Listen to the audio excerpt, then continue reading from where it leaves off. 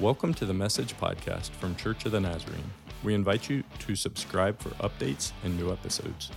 You can find us on most major podcast outlets. Visit cotnaz.org for more info.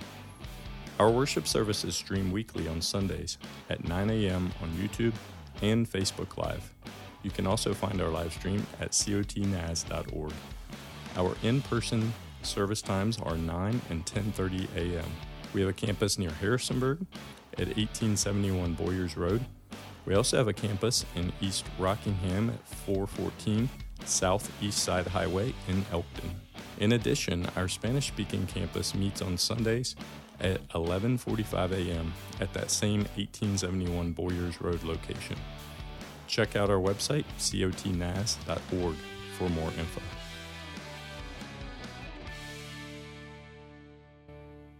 Did anybody else in the room, maybe if you'd be willing to confess it this morning, woke up ready for a nap? Like, does that ever happen?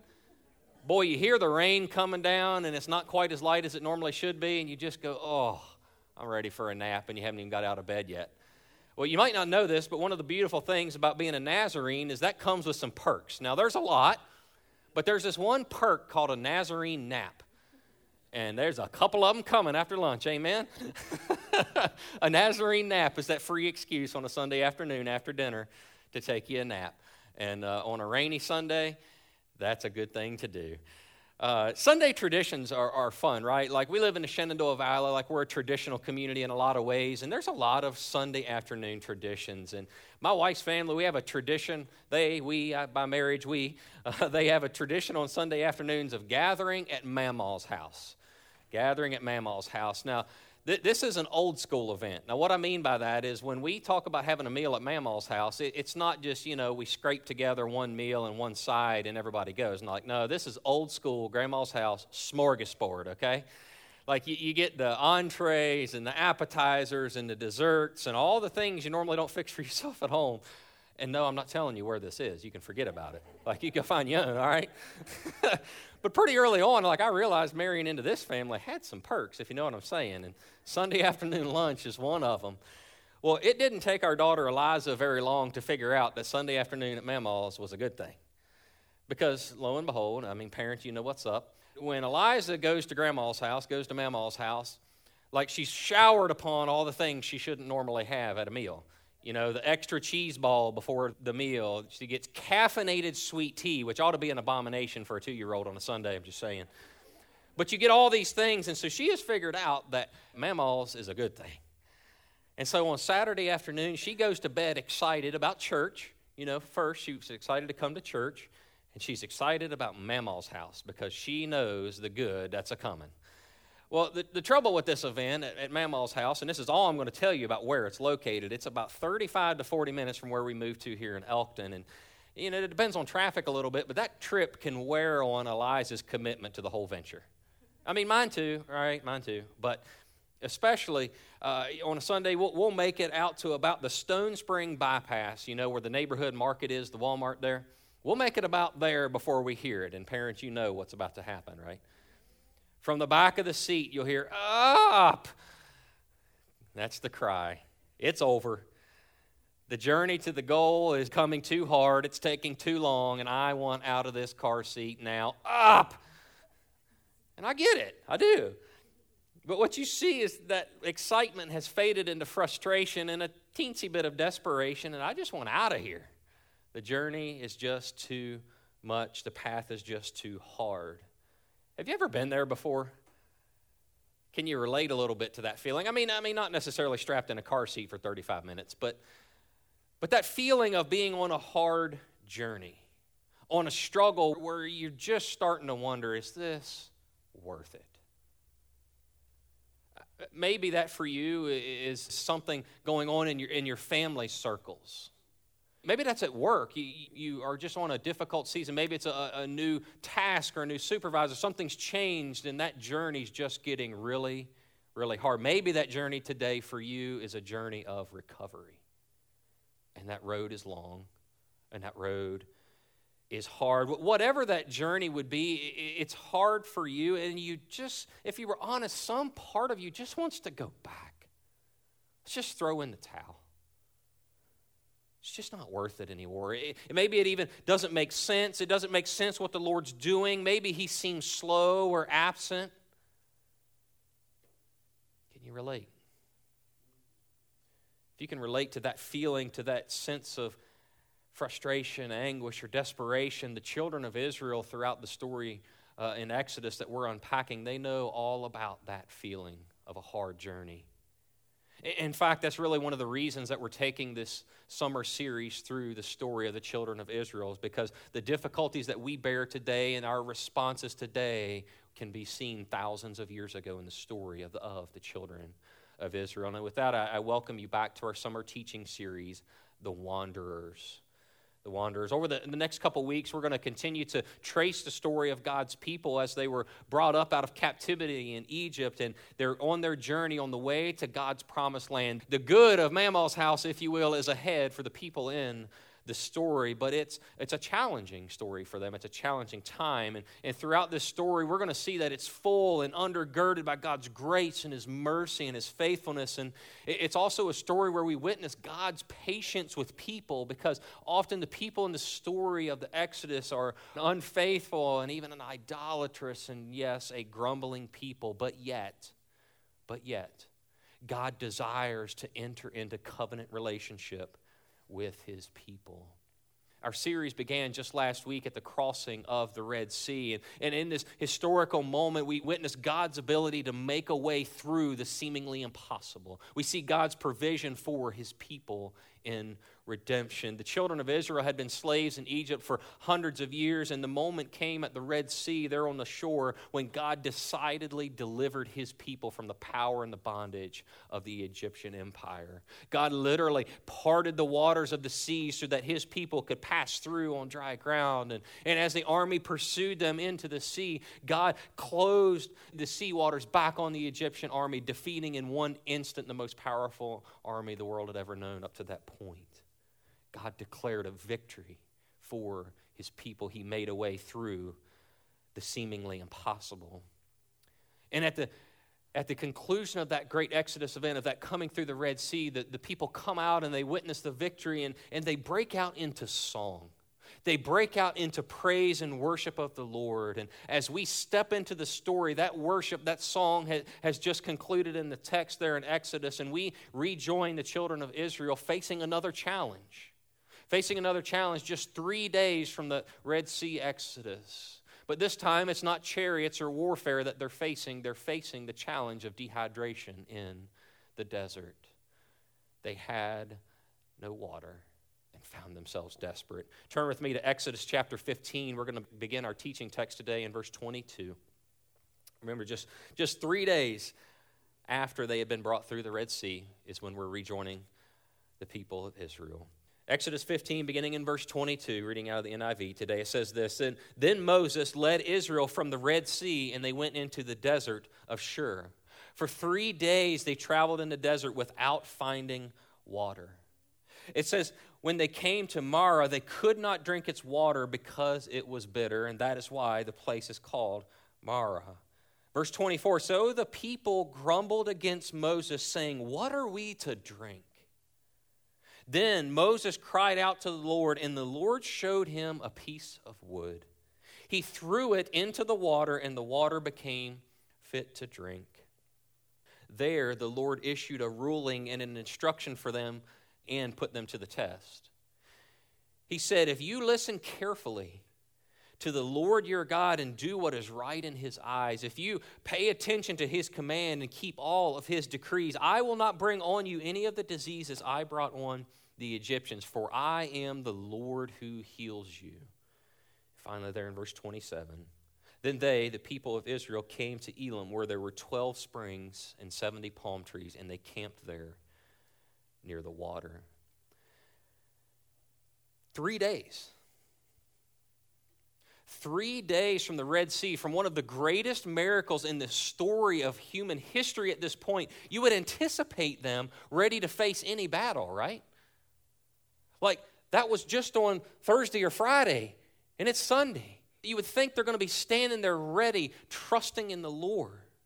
They can't forget that fast, right? How could they? They should be confident that God can do anything after what they just witnessed. They can't forget that fast, can they? How could they?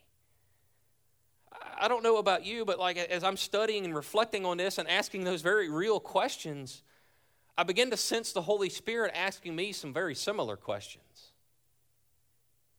You're going to remember those battles I fought and won for you, right? You're not going to forget, are you? How could you, after all I've brought you through, after how many times you've witnessed my strength and provision in your life, you're not going to forget, are you? And in a moment of reflection, we bridge 3,500 years of human experience brought together by a shared experience of doubt in the face of difficulty. As we re-enter the story today, rather than finding God's people triumphantly trusting, we encounter them returning to an already common motive of grumbling and doubting.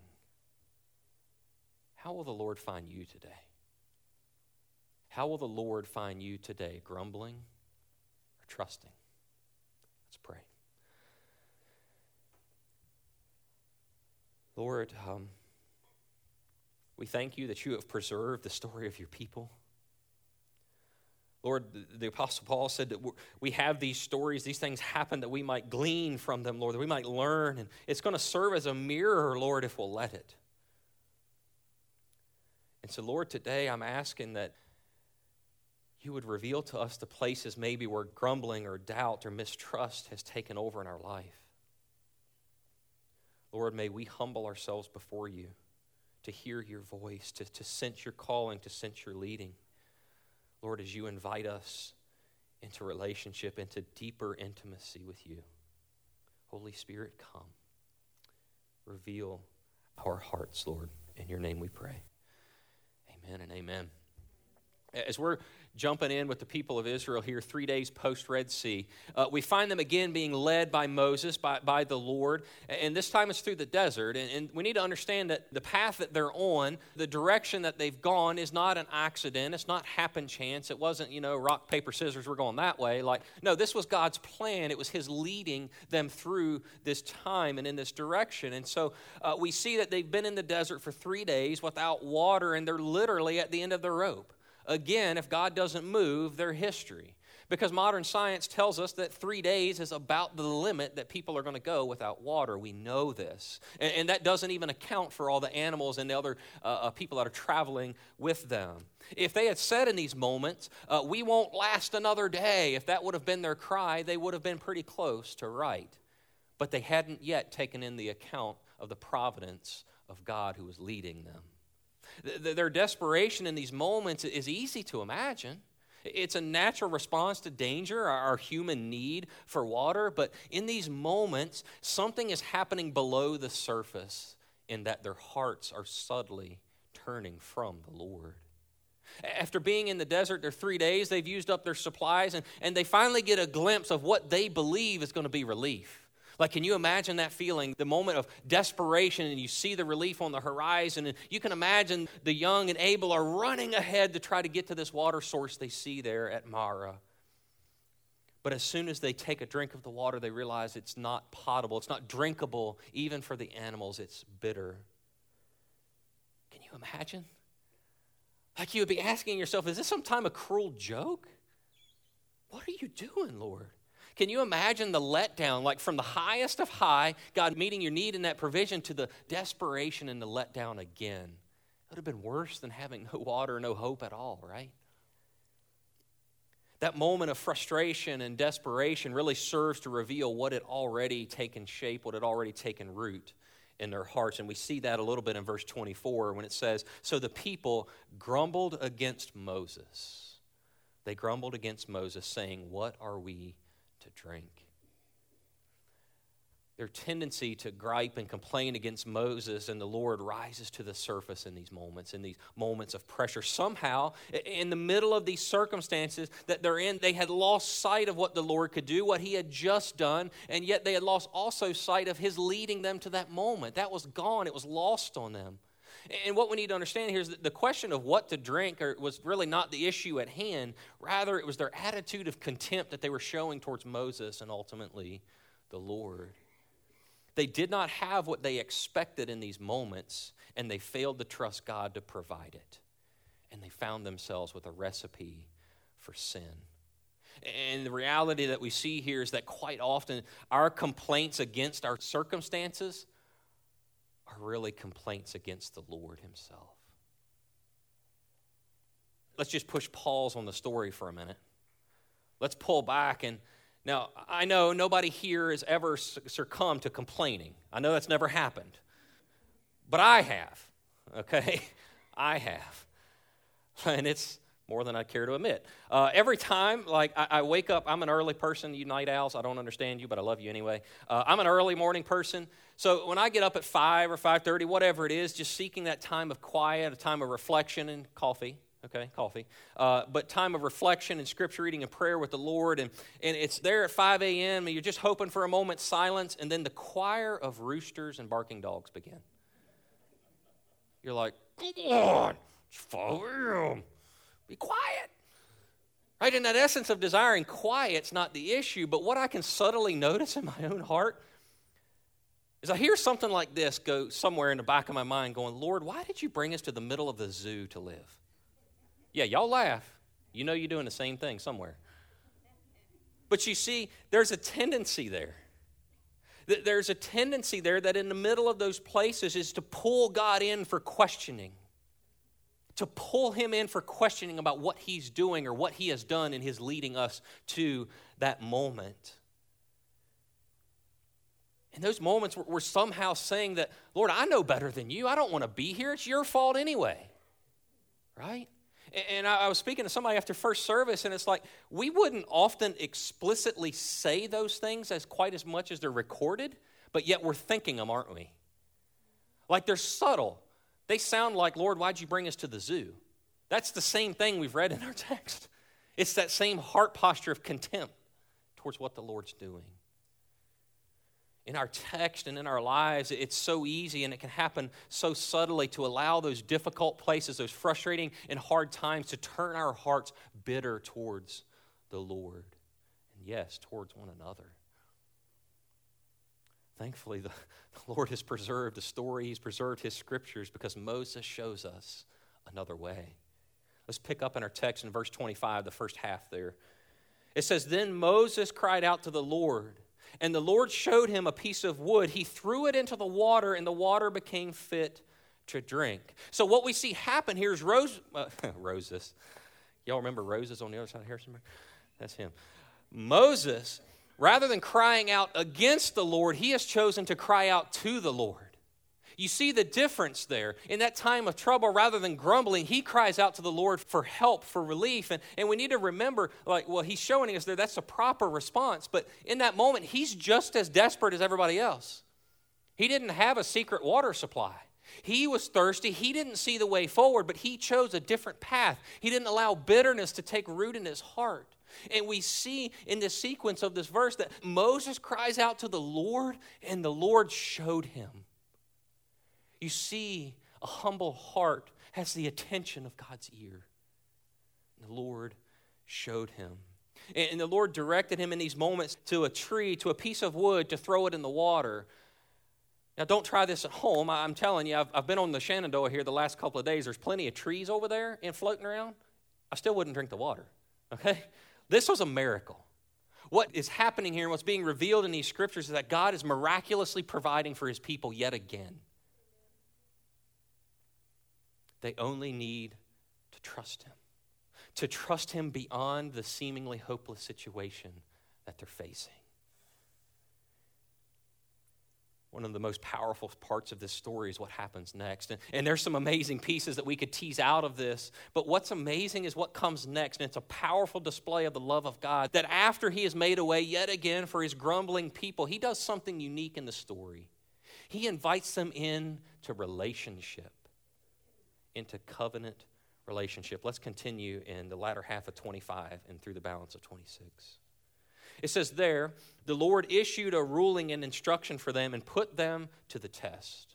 Verse 26, he said, if you listen carefully to the Lord your God and do what is right in his eyes, if you pay attention to his commands and keep his decrees, I will not bring on you any of the diseases I brought on the Egyptians, for I am the Lord who heals you.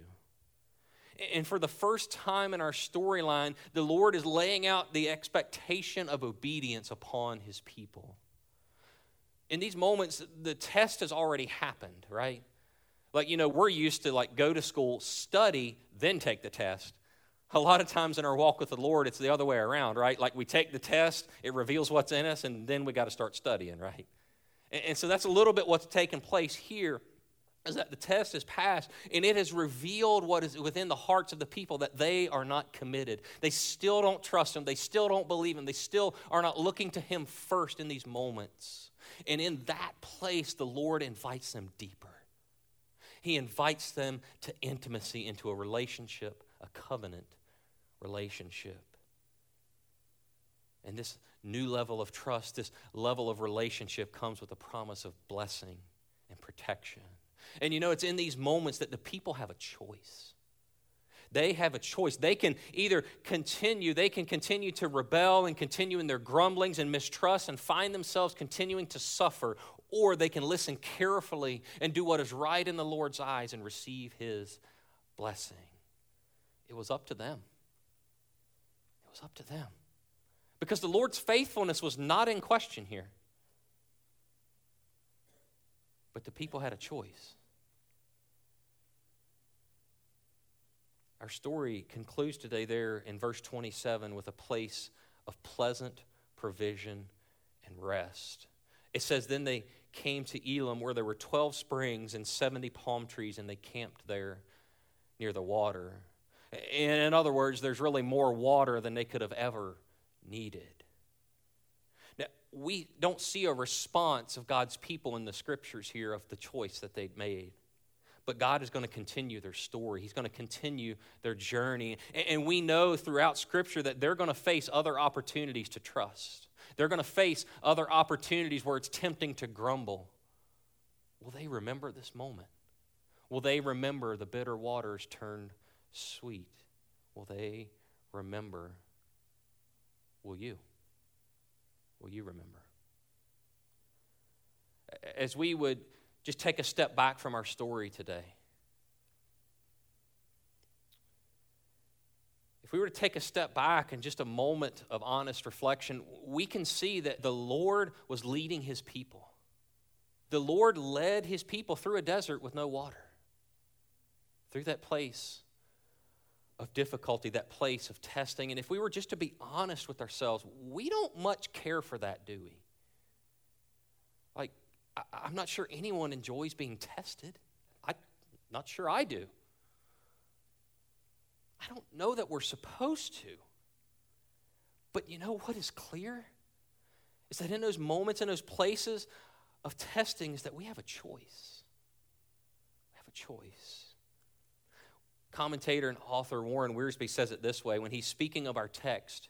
He says, God was testing his people not because he didn't know their hearts, but because they didn't know their own hearts. Did you catch what's happening there? God didn't need a test to reveal what was in their hearts. He already knew. The test was to reveal to the people what was in their hearts. And often, if we were to have to give ourselves a spiritual report card, right? We would probably go, let's go for a solid B+, maybe A-. We want to be humble. We don't want to say A+, right? But we would tend to think we're doing okay. We don't necessarily always have a clear view of what's happening within our hearts.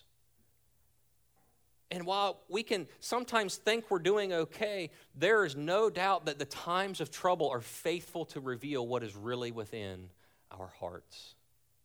You may have heard the saying before, sometimes you got to learn the hard way. Where's my hard way learners in the room? Yeah, we in, right? Got to learn the hard way. Because there's just something about us that it takes the hard way for us to really learn. And that's a little bit like what's happening in our story today. And as I would reflect across my journey and some of the moments, the high highs of the Red Sea partings and some of those things, I can see I had to learn some lessons the hard way. And I got a feeling I'm not done yet, but we'll let tomorrow's hard ways come. I remember when I was figuring out what this call to ministry was. Like, I've been in construction longer than I've ever been in ministry, you see. When I was fleshing through that, like the first year I worked in the church was really hard for me. And the church was a beautiful place to be. It was what I needed in those moments. But you see, the Lord had changed my heart to where I knew I didn't want to continue in construction anymore. And it's not that my boss was Pharaoh or anything. It was all good. But you see, it was something happening at a heart level. And the Lord was calling me to something different, and I began praying, and I was just hoping for close to a year for just an exit ramp was the way I framed it. I just needed a way to slow down a little bit, to stop the 60 and 70-hour weeks, like stop that to concentrate on what the Lord was calling me to. And one day in the middle of that oasis of a year of unanswered prayer, the miracle came, right? Joseph Stoner, pastor up at Harrisonburg campus, calls and says, "Hey, you interested in a facilities position?" Boy, am I ever. Yes. Like there's that high mark, right? Like, yes, that's the Lord moving. I see you, what you're doing, Lord. You have answered my prayers at the end of this year. But that was the beginning of a journey. You see, now, I probably made it more than 3 days, but probably not beyond much about 3 months before I really started to question what the Lord was up to. Even though I could point you to all those moments and all those transformations of heart, in that moment, a couple months in, I'm going, good night, what are you doing, Lord? This journey ain't what I signed up for. Because I was on a journey, I didn't know my own heart. Because when I was in construction, I led crews of men. We would travel all over the area doing different jobs, and it was amazing. But you know what? I had to learn humility. And that came through a season of emptying trash cans and scrubbing toilets. And in the middle of that place, I started grumbling because I didn't care for it. And bitter water will do that to us, won't it? It starts to reveal what's really going on. And I didn't like it. I was done. High mountaintop phone call to come work. You can have it. I'm out of here.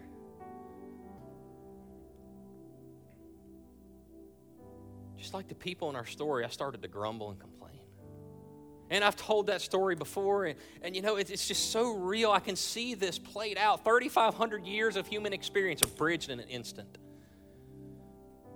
grumbling in the face of difficult circumstances. And in that season, I learned a lot about myself that I needed to learn. But also witnessed a few things about my nature in those moments. Like, I was so quick to forget all that God had done to get me to that moment. It was lost. It was lost. From the miracle, the phone call, to the freedom and blessing I had from my employer and my family to make that step, all that faded so quickly in the rear view. That was just human nature.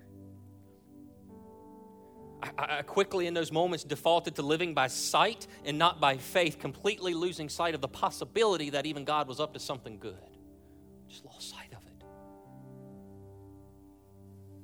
I realized I was pretty inclined, just like the people in our story today, to grumble and complain about what God was doing. Friends, the places of trial in our lives are always faithful to reveal what's really going on in our hearts. What are some of those stories in your life today? Are you in one right now? Maybe it's at work. Maybe it's fleshing out a calling. Maybe it's something going on at home. But it's tough. And maybe the Lord seems distant. Maybe he seems silent. What is that place in your life today? Friends, what we see in the text is that these places can be hard. They can be seasons where there just seems to be no relief. It can be a deep, almost desperation, and yes, even grief in those moments.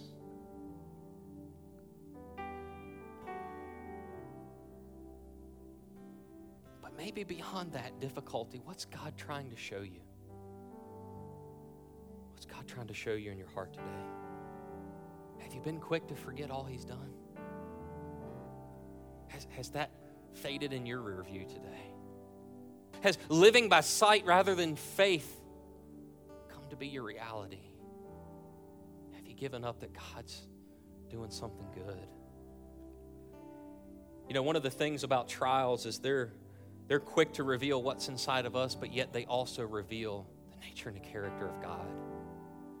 Because what we see in those moments is that He knows what we need. He knows the depths of our heart when we can't even comprehend it, when we can't see it. We don't even know we need it, but yet He does.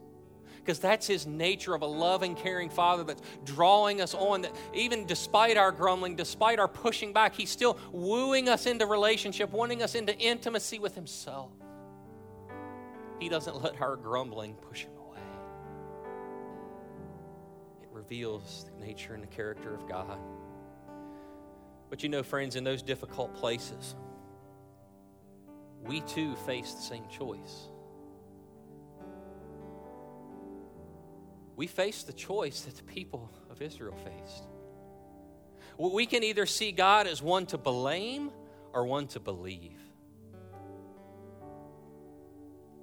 We're going to see God as one to blame or to believe. We're going to either fall into seeing God as the one to blame for the situation or in crying out against Him. I don't understand what you're doing here. Why have you led me here? Or we're going to cry out to Him in belief and trust that He can see us through it and that He's up to something we can't see.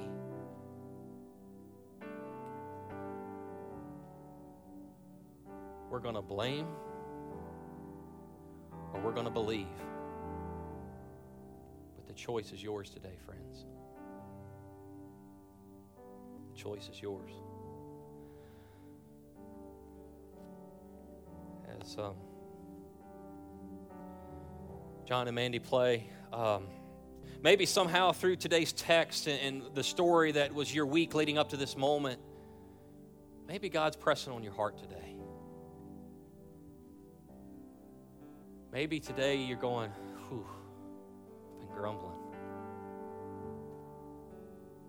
Maybe you've even been blaming. Friends, the beauty of grace in this moment is that you can make a different choice today. The choice that defined your life leading up to this moment doesn't have to be the choice that defines tomorrow, okay? As the band plays, maybe you want to make a different choice. Maybe subtly, you didn't quite pick up on it, but maybe today you understand you've been pressing back. Maybe you've been showing contempt for what the Lord's doing, pressing against what He's been leading you through. Maybe today you have an opportunity to make a different choice, to trust Him in that difficult place. And I know it's a tender place of desperation, maybe hopelessness. Friends, I just invite you into intimacy with Him. Put down the blame and believe. Would you pray with me, Lord? I'm glad you still love grumbling people. But Lord, you love us enough not to leave us there. You're calling us onward. And so, Lord, I don't know what desert place is in the room today. But, Lord, I know you as healer, provider, redeemer, mighty God are present and inviting us into relationship with you, to trust you, Lord. Lord, forgive us of the times we've blamed. Forgive us for the times we wanted to go back. Lord, and will you come today? Will you come in the ministry of your Spirit and strengthen us? As we say, I trust you. I trust you in the middle of this desert. I trust you even though I don't see it. I'm trusting that you're going to make a way. That the Apostle Paul's words in Romans 8, Lord, that they're just as true in the desert as they are in the oasis. That, Lord, we know that in all things, God, you work for the good of those who love you, who have been called according to your purpose. That's true today. And we trust you. It's in your name we pray. Amen.